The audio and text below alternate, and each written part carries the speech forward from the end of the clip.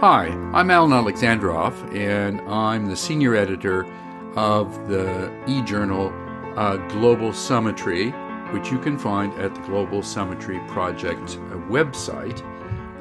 It's my pleasure today to welcome back my two colleagues from the Vision 20 project, and that is Colin Bradford and Eve Tiberghien. When we were last together, this is episode 1, we spent some time discussing the China and the West Dialogue project, which all three of us have co-chaired. Today, I want to look more closely at both U.S. relations with China and China relations to the West. What do U.S.-China relations say about the state of the liberal order? So, welcome back, Colin and Eve. So, Colin and Eve, welcome back to the virtual studio. When we were last together in the studio, we spent some time describing and discussing the China and the West Dialogue project, which, as we pointed out, all three of us have co-chaired and held several workshops. Today, I wanted to look more closely at the U.S. relations to China and China relations to the West, and what do these relationships and tensions say about the state of the liberal order. So here I want to start with a quote from our good friend Fareed Zakaria, who wrote a few months ago.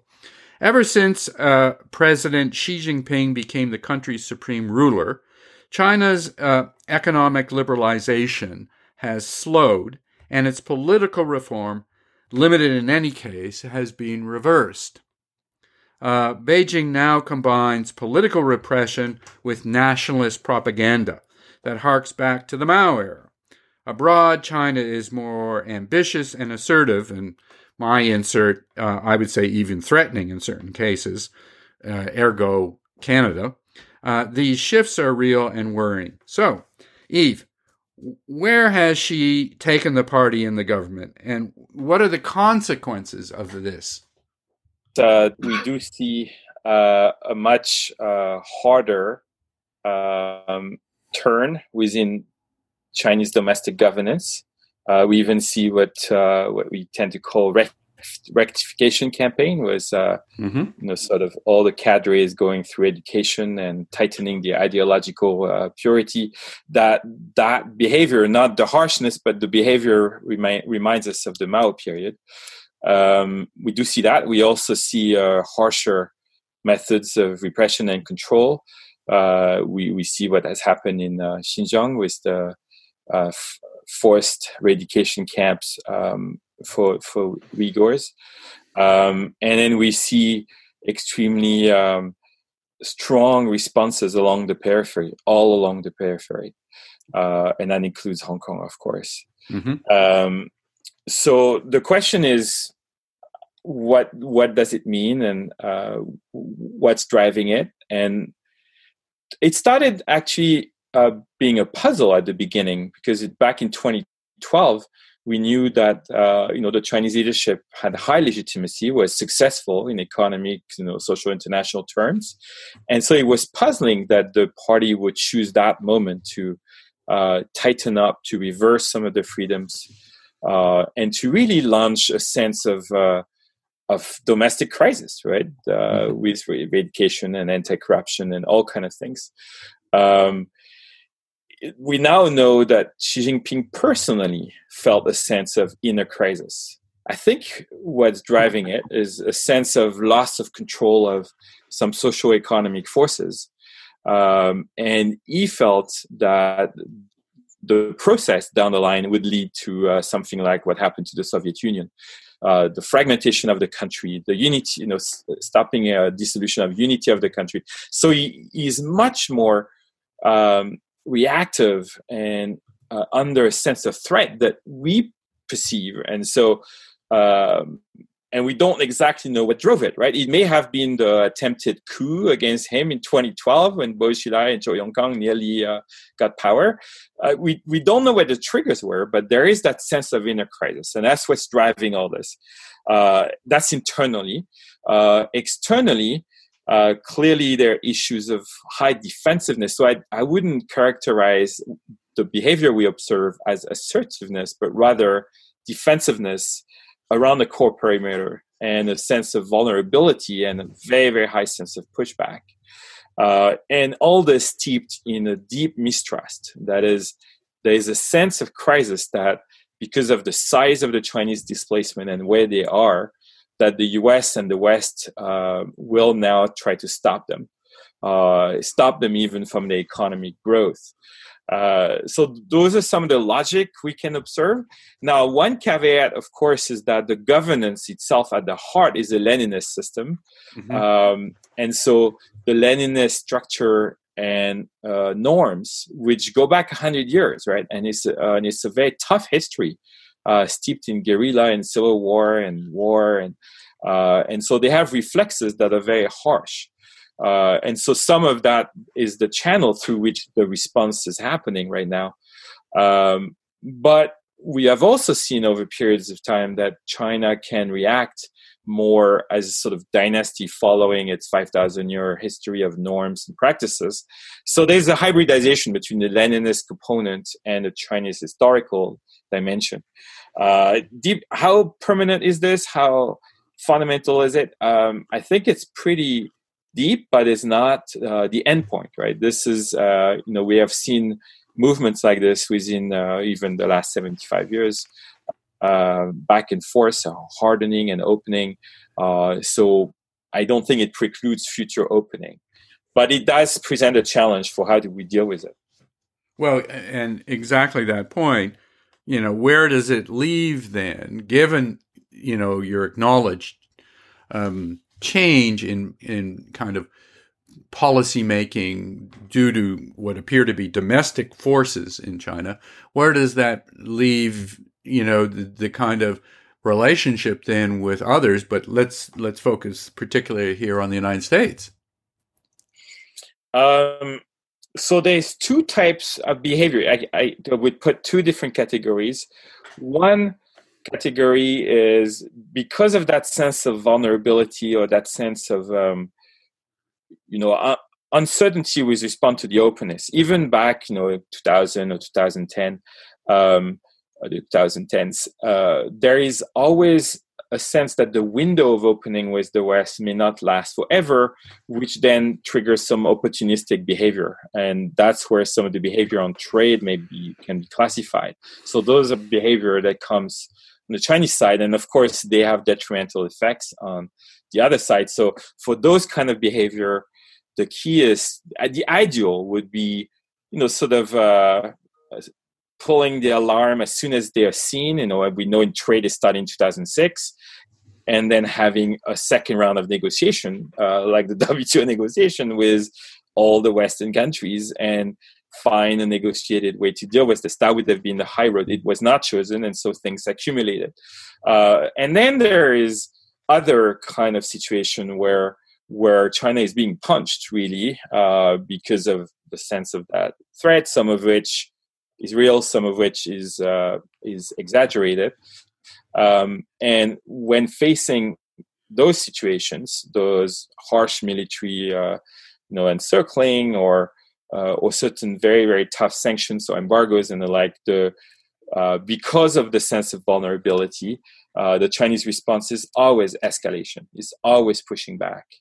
And so that second category of situation is one where anyone engaging those moves with China has to calculate the response, right? And there's always a response. And then it leads to counter-response and counter-response. So there is currently, we find those cycles of action-reaction, tit-for-tat processes where no one seems to be in the driver, right? But it's particularly true that under Xi Jinping, there doesn't seem to be much room for backtracking, right? There is systematically a response in kind or in a different locale or on a different issue areas, but there's always a response and there's always a strong pushback. And I'm assuming, going to shift gears in just a second, but I assume that relates to issues like, this pushing back, presumably Hong Kong, South China Sea, East China Sea vis-a-vis Japan, that these are the arenas in which we see that second form of behavior. Am I right, Yves? Yeah, so a typical example is the freedom of navigation. The FONUPs. The FONUPs in South China Sea, where, so on one hand, it's true that, China is stuck with this idea of this 9-dash line, which is inherited from Chiang Kai-shek, ironically, but they don't want to be doing less good than Chiang Kai-shek. And then meanwhile, of course, other countries like Vietnam have built up islands faster than the Chinese, not massively, but faster. And so here they go, they start building their islands, but they flourished massively. And as the US pushes back and brings FONUPs, each one that leads to a response and escalation from China. And so, you do FONUPs, now I'm going to land an aircraft on one of the islands, which they probably did not plan to do before.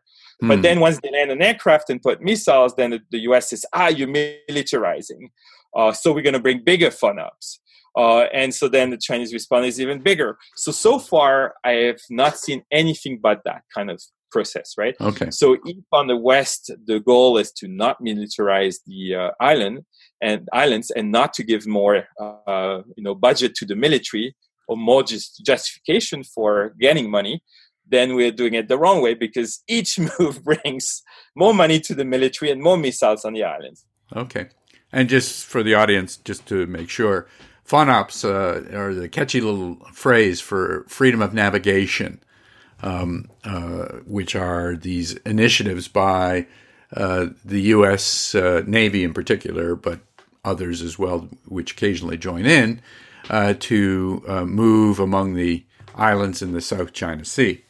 All right, so I want to switch a little bit here, now that we've got some sense of Chinese policymaking, Chinese foreign policy under the era of Xi Jinping, and look at really a perspective view, and that is for the United States, and that is looking towards the possibility of a Biden foreign policy. We certainly at the moment know Trump foreign policy, so let me switch to Biden foreign policy.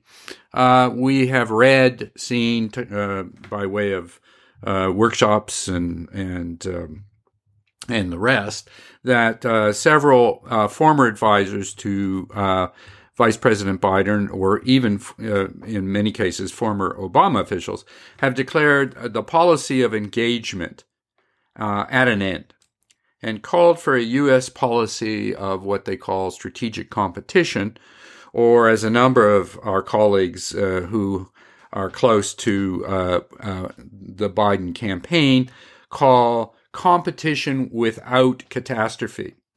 So, Colin, do you accept, first of all, that the long engagement policy that we've seen, U.S. policy over several different administrations, is in fact at an end? And can you, let's start there. Do you believe it to be at an end, as we understand it? Right. The question is, how do we understand the engagement policy? If the engagement policy meant, as indeed in some respects it did mean, convergence, that is to say that enticing China to participate in the Bretton Woods era, the liberal international order, was based on faith in the U.S. in particular, that such an engagement would inevitably mean not only opening up economically, but also liberalizing politically. Well, that's a bit strong, and it's clear that many of us who have examined that, particularly our friend Alistair Johnston, don't acknowledge or don't suggest that was the underlying basis for engagement policy for American foreign policy, right? Certainly, the economic liberalization was there, but the political liberalization was more wish and hope. But the question is, whether high-level officials in the U.S. government that I have reason to know who were quite explicit about the fact that some did. They thought that economic liberalization would lead to democracy someday in China. Well, someday, I mean, most would argue that they weren't counting on it anytime soon. But anyhow, I'll accept your premise, which is that there was an economic and a political logic. And having said that, the question then becomes, is that now finished? And if it is finished, what then should be an alternative strategy? Well, it is you, good sir, who has given the name strategic engagement to the approach that we're taking, which contrasts with strategic competition, which others have proposed. And I would say that, another way to put engagement is neither as an economic policy nor as a political goal, but is to say that engagement, the kind of engagement that we would seek, would be multiple engagements across multiple issues, a la Ian Johnston, which would focus on the content and accept the historical facts which he's substantiated in his international securities studies article last year, that behaviors by the U.S. and China in different realms will be different. And therefore, you get away from this whole, I think what we don't need to do is engage in a values discussion with the Chinese or with anybody else around the world about the liberal international order. What we need to, I think, accepting Alastair Johnston's idea of multiple global orders is one which helps disaggregate, decentralize, and take the ideological and drama out of the toxic U.S. bilateral relationship with China and places more emphasis on the challenges themselves, the problems, the issues, and the importance of doing business with China on this array of international challenges. And that requires engagement by both sides, but it requires a different sort of engagement. Yes, as Paul Martin has told us, nobody said you have to like the people you're negotiating with. You just have to recognize that if they're influential enough, you need to talk to them and need to deal with each other. And so I think that period of engagement is yet to be undertaken and re-undertaken, which is what I'm hoping will happen in 2021. So re-undertaken. Now, in thinking about that, clearly the folks who are constructing, the policy, apparently, this competition without catastrophe kind of approach, do focus and rely a great deal on rebuilding the alliances and strengthening the relationship with allies. This, I take it, in contrast to our friend Donald Trump and his administration, and in fact supporting kind of democracy where necessary. Does that make sense from your perspective in this less ideological, more pragmatic kind of various issue area discussions? Does that make sense to you? It makes sense to me, and I think the U.S. Eve is often very good at pointing out contradictory and complex simultaneity in the way that different threads go forward in the same moment. Yeah, and I think so. I think inevitably, if there is a Biden presidency, which today it looks increasingly that there will be, that we will be strengthening NATO, strengthening the relationship with our allies. We will be rejoining and refunding the WHO. We will rejoin the Paris agreements, et cetera, et cetera, et cetera. Mm-hmm. And so there is this notion of getting back to normal with the countries that we've been most friendly with, which we tend to call allies. Now, the problem, I think, with the term, which I think is all good, but except for the term allies. So what I think is a different modality is the one that a lot of countries are looking for, which is what we called in 2010 with Stuart Patrick, shifting coalitions of consensus. Is that part of this idea of having multiple orders and multiple negotiating forums and different behaviors within each is the fact that coalitions within each, majority coalitions that form the consensus in each of these orders could be different.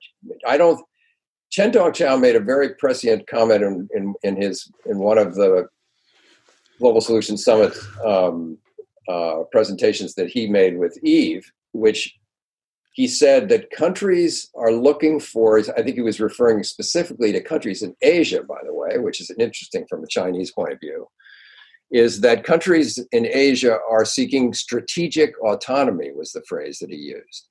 And I think that's correct, is that Korea may wish to be with the United States on certain issues, but it's probably not going to make up its mind how it's going to align itself based on its sense of being loyal to the allyship, if you like it, with the US or with the West, but it's rather going to be driven by their national interests in those particular spaces. And Korea may go with one group of countries in one setting and not with another group. And I'm just picking Korea out arbitrarily. It could be any country in Asia or elsewhere. I think it's a different way of thinking about things. I think the less we use the term allies, because allies implies that you have an adversarial relationship with someone else for which you need allies. And if you say, I accept a more secular and dynamic and less predictable set of arrangements in which your countries are driven by interests and their need for strategic autonomy to make different decisions in different realms, I think it's a better world. It's a more likely to be the opposite of the world we're in, which is so vexing, which is a world of policy making without knowledge. You go back to a knowledge-based driven set of negotiations in which content matters. And fair enough, but I mean, if you're right, how do you what's the point of having a NATO? What's the point? I think the NATO thing is a different story. The NATO thing is a different story. It also has a different adversary, by the way. It does, but that I don't quite understand. How South Korea can have a bilateral treaty with the United States and or Japan, a bilateral treaty with the United States, but then they're seeking strategic autonomy. I don't know how you put the two things together. To me, not military security. Quite frankly, until this moment, I never thought about the fact that I should think about that, is that I took it to mean, because it nested well with this shifting coalitions of consensus idea that I've had for some years, which is with the notion that you want to reserve the right to decide how you're going to align yourself and get different fora based on your interest in that particular segment of issues. Mm-hmm. Well, and that certainly has, even within the context of things like an ally with the United States or not an ally of the United States about health or climate change, you're going to line up about how ambitious are you on climate? Are you able to be politically in your country to be ambitious on climate change or on global health, for that matter?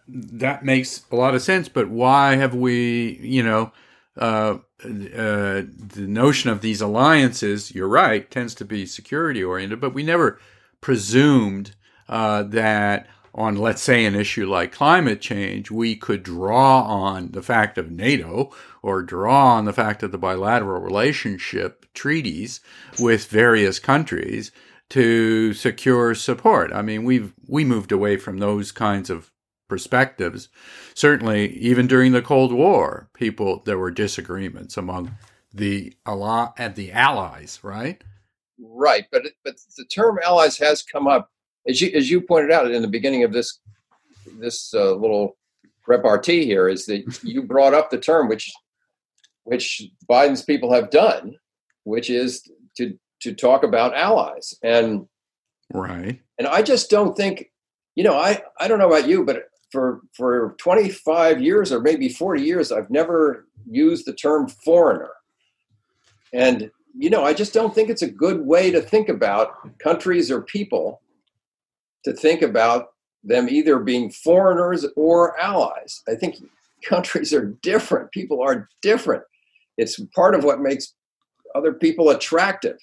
And so let's treat the holistic panoply of humanity with a different set of categories, which enables people to negotiate differently and to be accepted differently. I mean, that's the point. I mean, and the way you would hear it, if you were inclined to hear it this way anyway, is with the term ally in Beijing being used in the West, would have to be in a sensitive situation of feeling vulnerable and feeling encircled, and as Eve just described a few minutes ago, it would have to go down in Beijing as a kind of an assumption that allies are needed in the West because we're the adversary. And so let's detoxify the language and the concepts so that we can actually sit down as peers and negotiate and get into the details of the issues and come up 3 to 5 years from now and say, okay, did this work or didn't it? And are we now adversaries or aren't we? Yeah, we had different views on different issues, but did we succeed with China over the next 5 years? Well, that's fair, but I'm not sure that world doesn't already exist and hasn't existed for several decades. I mean, allies, not allies. We've had strong differences of opinion with our colleagues who might be our countries that over a lot of issues, including things like climate change, public health in some cases. So, if that's the case, aren't we there? And aren't you just arguing about the use of certain language? Well, we obviously might have different views on that. I think the language we use is important. That's what I would stick up for. And if we're there, if we have been there at earlier periods, we're not there now because of the conflicting narratives between China and the U.S. and between Trump and China. Trump has created a circumstance in which any country would feel put upon, let's say, put in a corner, being categorized as an adversary. Well, that's fair. I mean, and in fact, if I'm not mistaken, the terminology of strategic autonomy really emerged, if anywhere, in Europe, among some of our European allies. But let me turn then, and I wanted to get Eve to examine the issue of particularly Europe's views of China currently or quite recently. What we saw was there was a summit, not of leaders, but of the European Commission, and Council, and that in fact it was this meeting, which took place virtual, obviously, was seen to be quite a frosty kind of relationship exhibited between Europe and China, Eve. What we saw was that they ended the meeting, no communique, and soon thereafter, some very relatively strong, tough talk from the European Commission President, Ursula von der Leyen. Indeed, increasingly, the EU has used the terminology of China being a rival and that they need to make changes and to meet some of the conditions or proposals that that have been going on between China and the EU. As she argued, we are committed to making swift and substantial progress after the summit, ticking off a litany of unfulfilled Chinese promises on trade policy, investment policy, industrial subsidies, climate change, and human rights. And as she concluded, we count on the Chinese leadership to match our level of ambition. So, what do you think? Where do you think the China-EU relationship is now? And when I'm saying EU, obviously it's the Commission and the Council, but also clearly the major states within the European Union. Well, essentially, it's in a major conundrum. We have to consider two different summits, right? There was also a summit 2 weeks ago with Secretary of State Pompeo, yes, of the EU foreign ministers. That was also very frosty. And the comments or the tweets by Secretary Pompeo and the tweet from Josep Borrell were completely different, right? As if they were in different planets. The Pompeo tweet was, we strongly talked against China. Essentially, we need to come together against China. And the Borrell tweet did not mention China. It was, we agreed right. that the transatlantic relationship is critical for solving global issues. So very, very different context. And there was a lot of pushback. So the reality, the EU in 2020 is extremely frustrated by both the US and China. Okay. On the US side, the Trump administration is the ultimate nightmare because the EU being is a multilateral being, right? It doesn't exist except by and for multilateralism. You can't have an EU without multilateralism. And there's a complete congruence between the EU level and the global order level, global governance, the rules-based order. And the Trump administration is undoing the rules-based order. So it's a real nightmare, right? And you start with climate. Because if you think the top priorities for the EU are, one is climate, and second is trade. On both of them is a complete clash with the US. So there's that side. And then on the other side, it's true that frustration is growing against China as well. Even more so than a year ago. In 2019, the March 2019 strategic statement had 4 parts and included partnership on certain global issues like climate or Iran or the WTO, etc. And then it included systemic rivalry on global security issues and other issues. And then there's the question of human rights and values. Fast forward to now, there is a strong pushback against the Hong Kong situation, pushback on the Xinjiang situation. So value human rights. Of course, Hong Kong involves the UK, which has left the EU but is closed. There's the joint declaration, and then there is a strong frustration that comes out of Germany first, but a lot of the others like Netherlands, France, etc., on indeed industrial policy. On the Manufacturing 2025 plan was a total wake-up call for Germany, because until that point, the Chinese were huge markets for Germany, and then 2015 they come out and say, "We're here to replace you," right? So now that's vital. So those issues are fundamental, but that doesn't leave yet the EU as a strategy, right? Because right now they're pushing back hard on both sides, and they're calling for an approach of power. So there's been very interesting set of essays in 2020, but Josep Borrell in particular, and Macron as well, on having power for the EU, having strategic autonomy, having a strategy, but they don't have it yet, right? Because the EU is not that kind of being that doesn't have the capacity to exert power. Right. So that's where they are, but frustrated, yes. Okay. So to tell you the truth, go ahead, Colin. Yeah. No, I'd be interested, Yves, too, on your reaction to this. I too listened to the press conferences by Ursula von der Leyen and Charles Michel, Yeah. the EU commissioner. And I did not hear. I did not come out, Alan, with the same impression you did. That doesn't mean your impression isn't correct. Far from it.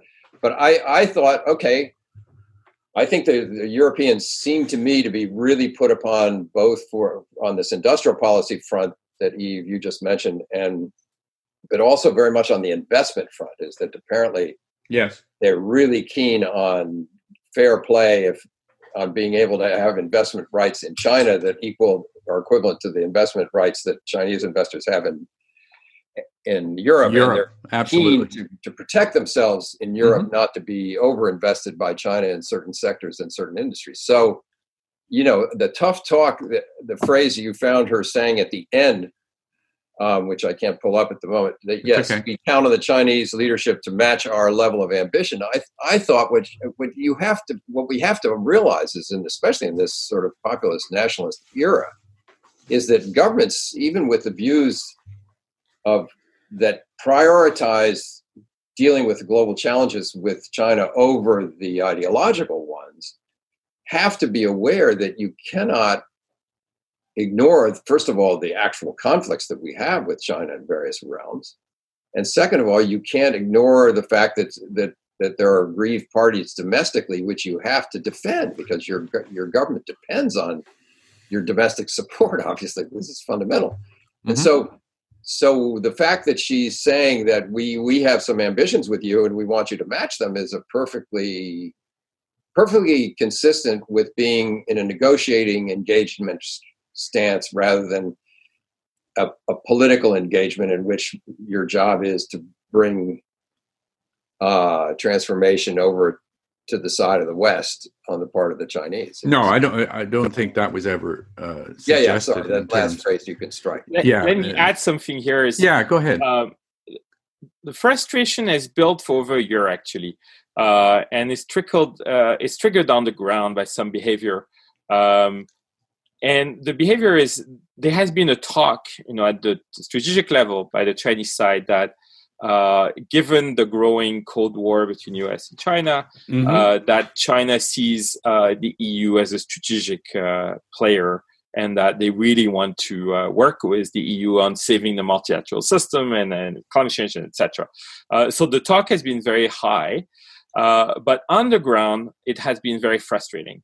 First of all, the officials in Beijing are distracted by dealing with the US. So there's very little time to work with the EU on anything. And second of all, despite the strategic level messaging, there is ground level behavior that goes the other way, such as the wolf warrior ambassadors on the ground and that kind of stuff. And so there is a bit of cognitive dissonance, and this is also what the Commission is calling here. And then there is the Hong Kong issue on top of Xinjiang, where, they see it a bit as a red line that's being crossed, right? And China knows it, right? In a way, they know that this is a choice to go for political control over engagement, and they calculated the cost and they decided to go forward. Yeah, no, that's fair. Gentlemen, I wish we could go on and on, but time is drawing to a close. I appreciate your insights into Chinese policy, into U.S. policy making, particularly policy making for the near future.